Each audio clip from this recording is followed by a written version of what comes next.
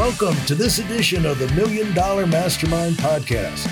This is where we pick the brains of high achievers from all walks of life and get their hard-earned, real-world insights on winning. I'm your host, Larry Weidel. You know, it's hard, frustrating, and confusing, draining to start a business, to make money and build something profitable that actually works. And so what I try to sprinkle out there to people on the way up is that success will be it'll be so much more worth it. The price you pay will be so much more worth it to you once you fight your way over the top of the hill and get into what you think right now would be a dream life, but it will probably be mind-blowingly better than you can possibly imagine right now while you're going through the grind and grunt your way to glory stage.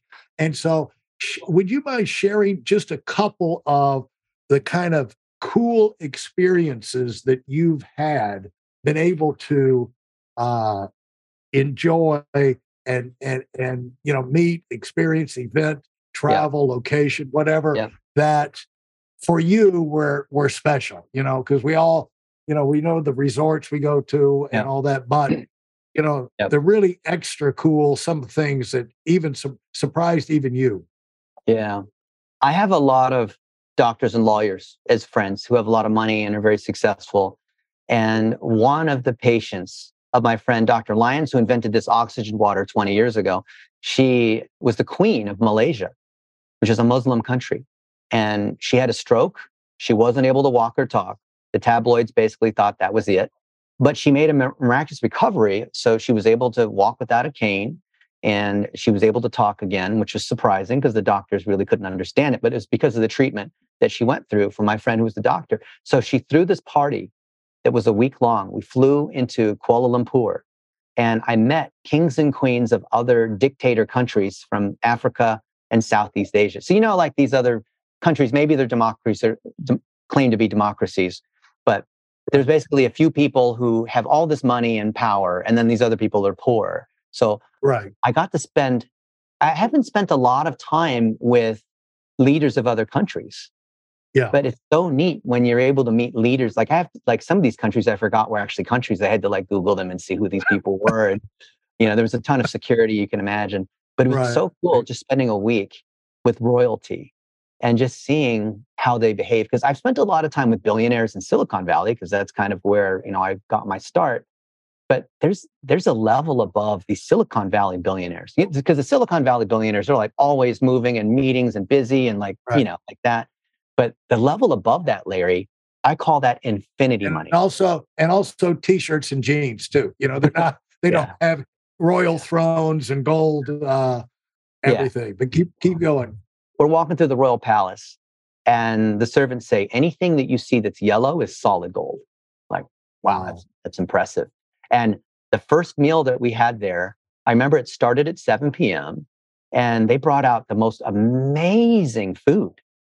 The servants were just bringing out dish after dish, and it was so good. I was like, wow, this is like these lobsters and shrimps. And you can imagine, they have infinity money, so they can eat whatever they want. And this is just wild.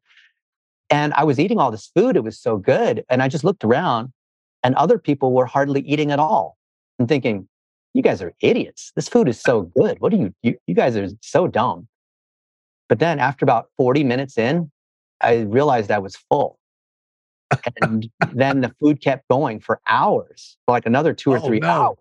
So I had to, so when I stopped eating, because I realized I was full, the queen sat kind of diagonally to me and she glared at me. And I thought, oh no, this is offensive, because if you stop eating, then it's time to go to the bathroom, kind of take care of business so I could continue to eat again. But then I learned my lesson, because then the next day we went to lunch at the previous queen's place. And then I'm like, okay, I know how this goes. This is going to be like a 3-hour thing where they just have to the servants just keep bringing out all the food. I think that's what you do, because you have to show you're powerful. You have to show you. So we just went from meal to meal, and every one of these meals was 3 hours long. And then after the meal, you know what we do? No. We pull up YouTube on the big screen and we start singing karaoke, like 80s karaoke or the Beatles. And here they are. This is a Muslim country where they sort of speak English. I mean, they speak English. All the royalty and business people speak English, but the other people like barely speak English. Yeah. And I'm singing Let It Be with other people in the royal family. And just having a great old time. And they're just pulling up stuff on YouTube. And that first night we went until 2 a.m. So this is what I spent the whole week. I didn't know what to expect, but the whole week with royalty, we just ate food, sang karaoke, and then hung out. There was no business meet. Now, every once in a while, someone would come in and they like whisper, some sort of business transaction for like 2 minutes. Yeah. And then that person would scurry off and that was it. And then we're back to eating and karaoke. But the whole week, I felt like we were just partying the whole time. And we went to bed late every night, like 2 a.m. or whatever. And we wouldn't meet again until noon because then it was time to eat lunch again. I'm like, how do these people live? But then I realized they have infinity money. They can do whatever they want. Why would they want to work? They own everything. I was staying at the nicest hotel. There's a bunch of 5-star hotels. It's like New York, right? This is not some like third world place. It's like a modern downtown. It's they have the KL Tower and the Petronas Tower. At the time, a few years ago, it was the two tallest buildings in the world. Right. Or like the Burj and these other ones came up. And I was staying in this fancy 5-star. It wasn't the Ritz, but it was something like that. It was this huge suite that I had because why not? And it was all being paid for by them anyway. So the sister of the queen came up to me, Nora Abdullah. And she said, "Oh, so how do you like the hotel?" I'm like, "It's pretty nice. I have a huge suite on the top floor." And she said, "Oh, I own that building." "Oh, cool."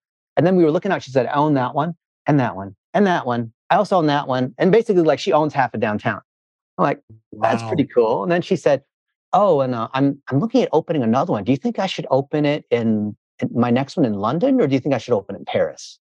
I'm like, I am like, that is like multiple levels above me for this sort of recommendation thing. But like, I like London. So then we hung out in London. We were at Harrods, Harrods in Knightsbridge, right? In London, and we were having tea. And she's like, "Yeah, I think we'll open another one in London."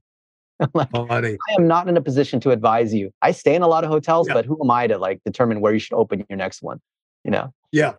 Well, if she's got infinity money, I kind of expect you to say, why not both? Oh yeah. I wasn't thinking. I mean, it caught me so off guard because when was the last time someone said, "Where do you think we should place our next hotel?"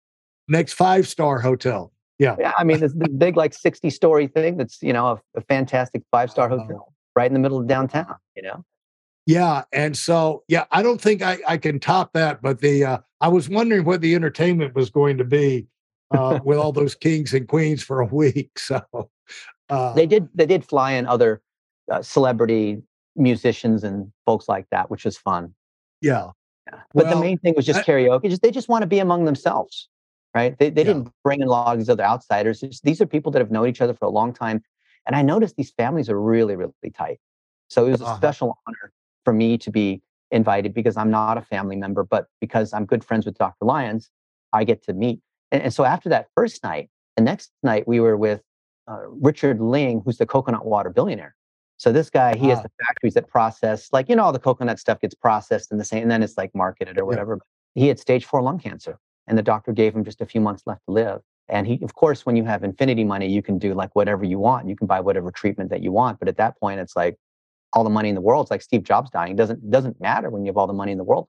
But he also went to this cocoon therapy, had a fantastic recovery, and he held a party too. So he rented out the KL Tower, which is kind of like the Space Needle, basically, but a super tall building. And we celebrated. And then he invited his other friends. And so I got to meet all these other people that I have no business meeting, but why not? We're all hanging out. It's fun. It's not like this conference room. Like I was thinking like in the American Airlines days or Yahoo days where like there's cubicles and there's conference rooms and there's like meetings and protocol and bosses and status. But here we're just all hanging out. It's great. It's awesome. And so I prefer hanging out with people like that versus like being in a conference room wearing a suit and going through the meeting agenda and having a Zoom call. I don't want to do anything like that. Yeah. And what your takeaway, what did you notice, or did you notice anything about yourself that influenced you, afterwards from that experience, that exposure, radiating those levels beyond that most people are never exposed to, but just being carried up there and exposed to it for a long period of time. It wasn't just like, you saw a movie or something, but well, Larry, it's like flying first class for the first time, right? Right. Because it's, when you fly coach from New York to London, that kind of sucks, because it's usually a red eye and you wake up all tired. That's why they call it the red eye. And then you experience first class for the first time and they make a bed for you and you get to sleep and they make this nice meal for you and they ask you what you want on your Sunday or they bring out the caviar card. Like, this is kind of nice, right? Yeah. And so being around people like that causes you to raise your expectations. Yeah. Makes you want to fly first class every time because why not? Right. Right. It makes you realize, like, you know what? Fine. I might feel that I'm successful because I've made money doing certain things, but these other people are several levels beyond me. And every time you level up and you think you've made it, then you see it's just a false hill. Then you see that actually there's another summit that you didn't see that's even further up ahead. So every time I've leveled up, I see that there is even further levels that I didn't see. So I'm always in the middle. Like other people think I'm successful or they'll, blow smoke up my ass, but there's so many levels above me. It's insane. Yeah. Unbelievable. Thanks so much for your time, Dennis. I could say for some reason is there any questions that you want to ask or that I haven't asked that you want to address? I think it's great spending time with you. I'm curious to see, based on what I'm sharing, because you've interviewed so many other people that have been successful in different ways. How does my experience compare with what you've heard from other people? Yours, let's see. Yours is a little bit more, it's interesting in that your experience, first of all, you've accomplished a lot. And so I'm very picky about who I interview. Well, thank you. I'm honored. I'm super honored. It's because it's my weakness. I'm not a good enough interviewer to get good stuff out of somebody who's never learned anything, and they've never accomplished anything. And so somehow I feel like I'm trying to squeeze blood out of a stone, But if I get around someone like you, first of all, it's so much easier for me because I ask a question and boom, boom, boom, boom, boom, boom, boom, it rolls off. And what I would tell you that, and by the way, in my real life, I coach $1 million earners, so I'm used to this type thing. But what I like about you is that you cover technical things in a personable, understandable way. There's a lot of terms that go out there that might have had some people stretch, but they need to be stretched. If you're running a company, you need to know these terms. You need to get to where you hear them enough that you're familiar with them. And especially if you want to measure your business, probably important to know. Right, absolutely. And if you want to get big, the thing is, if you want to get big, this opens people's eyes up to how you can get big and how you can do the decisions that allow you to get big and stay on track. And so I thought I was amazed as I was listening how entertaining you were and interesting, even when we got into some of the technical questions that I asked, by the way. I asked and I wanted the information, but how you kept, and I was thinking as you were answering is like, that's how he got his standing ovation at Toastmasters. Because you have a way of seeing the issues in a way where you can communicate the humanity of it and the necessity of it, the simplicity of it, the logic of it in a very entertaining way. And it's unique. That is a unique type thing. So, yeah, I think you did absolutely incredibly well. And I judge that only by my enjoyment of your talk. Well, I had fun. I appreciate you, Larry. Yeah. So I'm looking forward to us talking more in the future. If people want to follow up with you and really do you work with people, companies?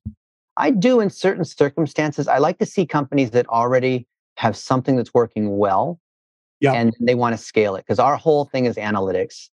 So if they want an audit on their analytics, or if their advertising or tracking isn't quite right, that's something that our team can come in and look at. I coach a number of executives. I don't even want to do this. It's not even like a thing I offer. You won't see it advertised anywhere, but enough people to approach me. It's probably the same thing for you. Enough people to approach me that I'll coach them, but it's also relatively expensive for most entrepreneurs to have. Well, the thing is, if you probably do it like I do, like if you got involved in something, just be for the fun of it, and the new experiences and a chance to spend time with somebody that, like you said, the people that you're involved in these other projects. You're doing that for the fun of it. Create a million jobs and all of the real of that. It's like, what can I? It's like when we had an aborted, by the way, due to financial regulations, we never pulled it off, but we went to, our company was going to start a financial services marketing organization over in UK in 2003. But people said, well, why are you doing that? And I said, new experiences, new friends, new information, and basically new, And so you've got, the older you get, the easier it is to turn into a negative SOB. It is. Because you see things go wrong and you know how things work. You've seen it all before. And the hardest thing for all of us at all levels is to keep ourselves excited about what we're doing. And my compliments to you for doing such a good job of doing that for yourself, keeping yourself excited and energized, because I think you're going to do even bigger things in the future. And I'm just getting started, Larry. With you. Yeah.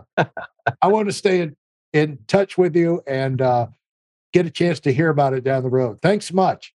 Thanks, Larry. Maybe we'll see you in Palm Beach next time.